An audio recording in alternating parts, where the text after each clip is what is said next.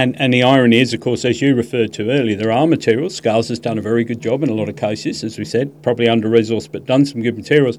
When we did our State of Schools survey recently, it was I think one of the biggest surprises was how few teachers had been offered even the opportunity to use those resources, and more importantly, to be trained in the use of those resources. Yes, there's no point in having them if you can't get access to them in a timely way and in a way that doesn't add to your workload. And Colin, all of this, as we can see, builds up for teachers, and where that's coming to ahead is in burnout, satisfaction, intention to leave. Again, in that State of School survey, I think we were all stunned a couple of years ago within the union even, where the number of people who'd considered leaving in the previous 4 years was 81%. That's even higher now. It's up at about 86%, where people are seriously considering leaving. A story that's been reflected recently in a broader public sector survey, which has put the levels of consideration of leaving the public sector completely highly. Both of you have been very strong public servants and public advocates over the years. It must be incredibly disappointing right across the board, but particularly in terms of education. Oh, it's hugely disappointing and understandable given the changes that have happened across the board in education, not just in this state, right across the world. And probably systems haven't actually caught up with them. But if you look at what most individuals in workforces want, is they want to actually have certainty and consistency. And what has happened as a result of things like the IPS, there's been a range of inconsistencies applied in terms of selection, in terms of appointment. And all of those contribute then to other factors, such as the curriculum being not quite set in terms of where teachers would like it. And that's in part because we have a NAPLAN pressure. So we put more effort into NAPLAN than we do into the rest of the curriculum. And we need to actually readdress that. So all of those things, as Carmen has said before, all of those things contribute to poor thinking about how I feel about my job and about myself in that job, and therefore, is there an alternative? We need to have a look at how do we address retention in a much broader way and do that by having a look at all of the facets of what we're asking teachers to do and how we can support them. And I think there's an opportunity through this report. One of the things that we've been really, really pleased with, as Carmen has said earlier in the podcast, all of these recommendations are doable. They're logical, they're practical. Many of them don't require a lot of money, but they will provide a great deal of satisfaction within the workforce and a great deal of control back into teachers and principals' hands to actually get the job done. And Carmen, as we move from that, there are some worrying stats. We don't like to talk about crisis because we're focused on positive solutions, but you found that attendance and retention rates are declining. The performance on national international tests is getting worse. The ATAR rates at the moment are significantly lower than the national average.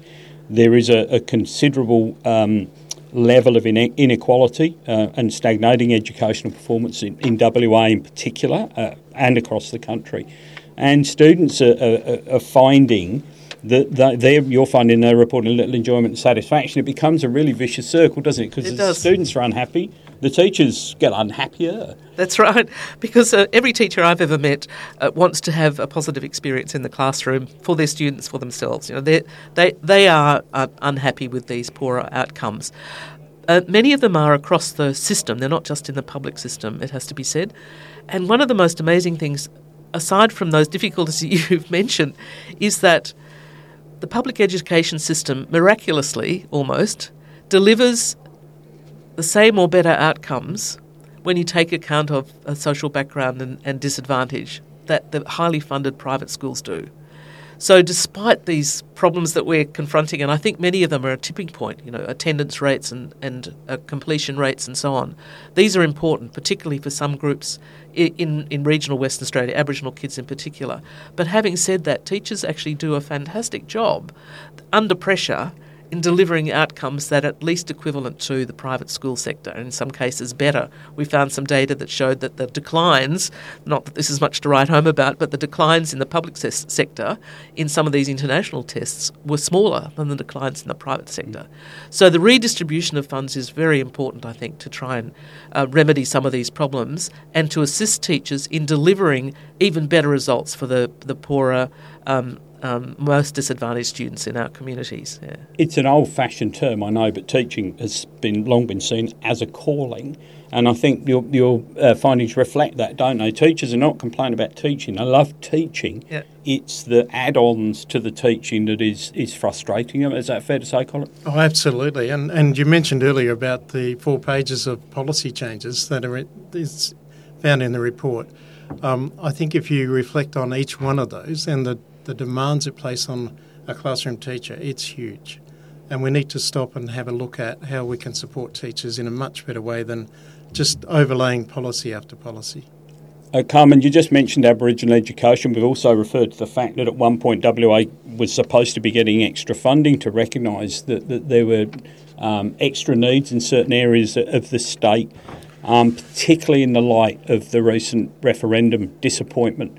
It's probably more important now than ever to deliver something really positive to help First Nations people, particularly their youth.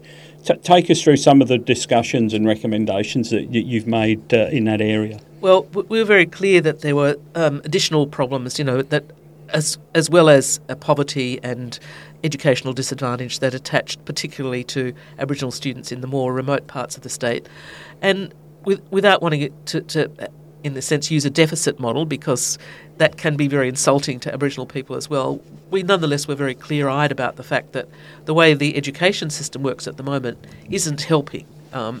And in some ways it may be making things worse. The high turnover, young teachers, burnout, all of these things, teachers not supported with cultural awareness. We think it's time for there to be a highly focused unit within the education department focused on educational needs of Aboriginal students in Western Australia, and an elite workforce who are properly rewarded and supported and have proper cultural training in advance of taking up these positions, rather than relying on whoever you can entice for a short period of time and the high turnover. These people, and Colin met with quite a few of them in the Kimberley, are very hard working, but the odds against them succeeding are really stacked. I don't know, Colin, you want to add? Oh, absolutely. And we continue to go and find a solution rather than go and ask people on the ground, how can we actually make this a better place and a better way of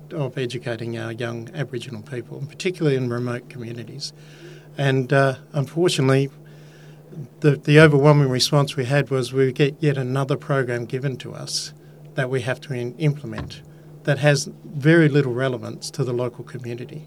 And so we need to actually rethink that whole approach to Aboriginal education. And as Carmen said, we're really keen to have an expert unit do the complete process for Aboriginal education. So not just the curriculum, not just cultural awareness, but appointment, support, all of the things that need to make a successful community needs to be on the ground, and we need to have those experts well paid, and then you see in some of the recommendations, have access back to locations or preferred locations if that's what they want. So that you get the best in place for the time that they can spend there, and that they don't burn out in that environment either, and everybody hopefully benefits. That's right. And obviously consulting all the while with both experts in Indigenous education.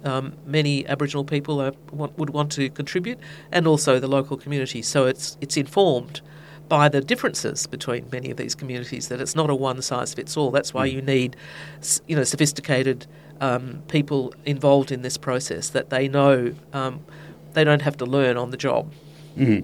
Absolutely. And then I think in summary then, when we look at this review, and I think this has been quite an encouraging discussion, and I hope our members and the parents and those who are listening to this podcast feel that too. Whilst there are underlying problems and there are some very serious issues that need addressing, it seems that both of you have found that the people engaged in the system, the teachers, are doing a pretty good job. They just need that extra support. They need less non-teaching workload. and that both students and teachers need that professional support at all levels. And at this, whilst the system is at a point where it needs to improve dramatically, there is hope and a way to do this. What is the way to move forward, as you've recommended it in the report? Well, we suggest that it needs to be an implementation committee, if the government were willing, obviously, involving both the President of the Teachers Union and the Director General of Education, so that these recommendations aren't left to gather dust, that they actually can be implemented, modified, depending on the times and the people involved, but clearly facing the facts, which is what we've called the report. We can continue to pretend that all is well in education, or we can face the facts, and I think that needs a good, solidly resourced committee to implement it, taking account of all the observations we've made about workload. You don't want to add to teachers' workload and increase burnout. Teaching is a wonderful vocation, I think, and that's a good way to think about it. And I've got many teachers in my family, nieces, nephews, sisters, all of whom have been delighted to work with young people. But we can't ask people to do that shouldering a burden that should be spread more evenly. So some of what's needed in education is actually for other areas of government service to be health, for example. It is indeed health and the other support services right. that we need around the place. Well, Carmen, or Dr. Lawrence Colin, thank you so much for your role. Thank you to your fellow panellists who, it's been over a year, I think, since this process first began. You've travelled all over the state. You've listened to many, many people and have delivered a report that offers not just problems but hope. So thank you very much for that, and thank you for joining us on Western Teacher Live. Pleasure. Thank you. Western Teacher Live, cutting through noise on public education and union issues.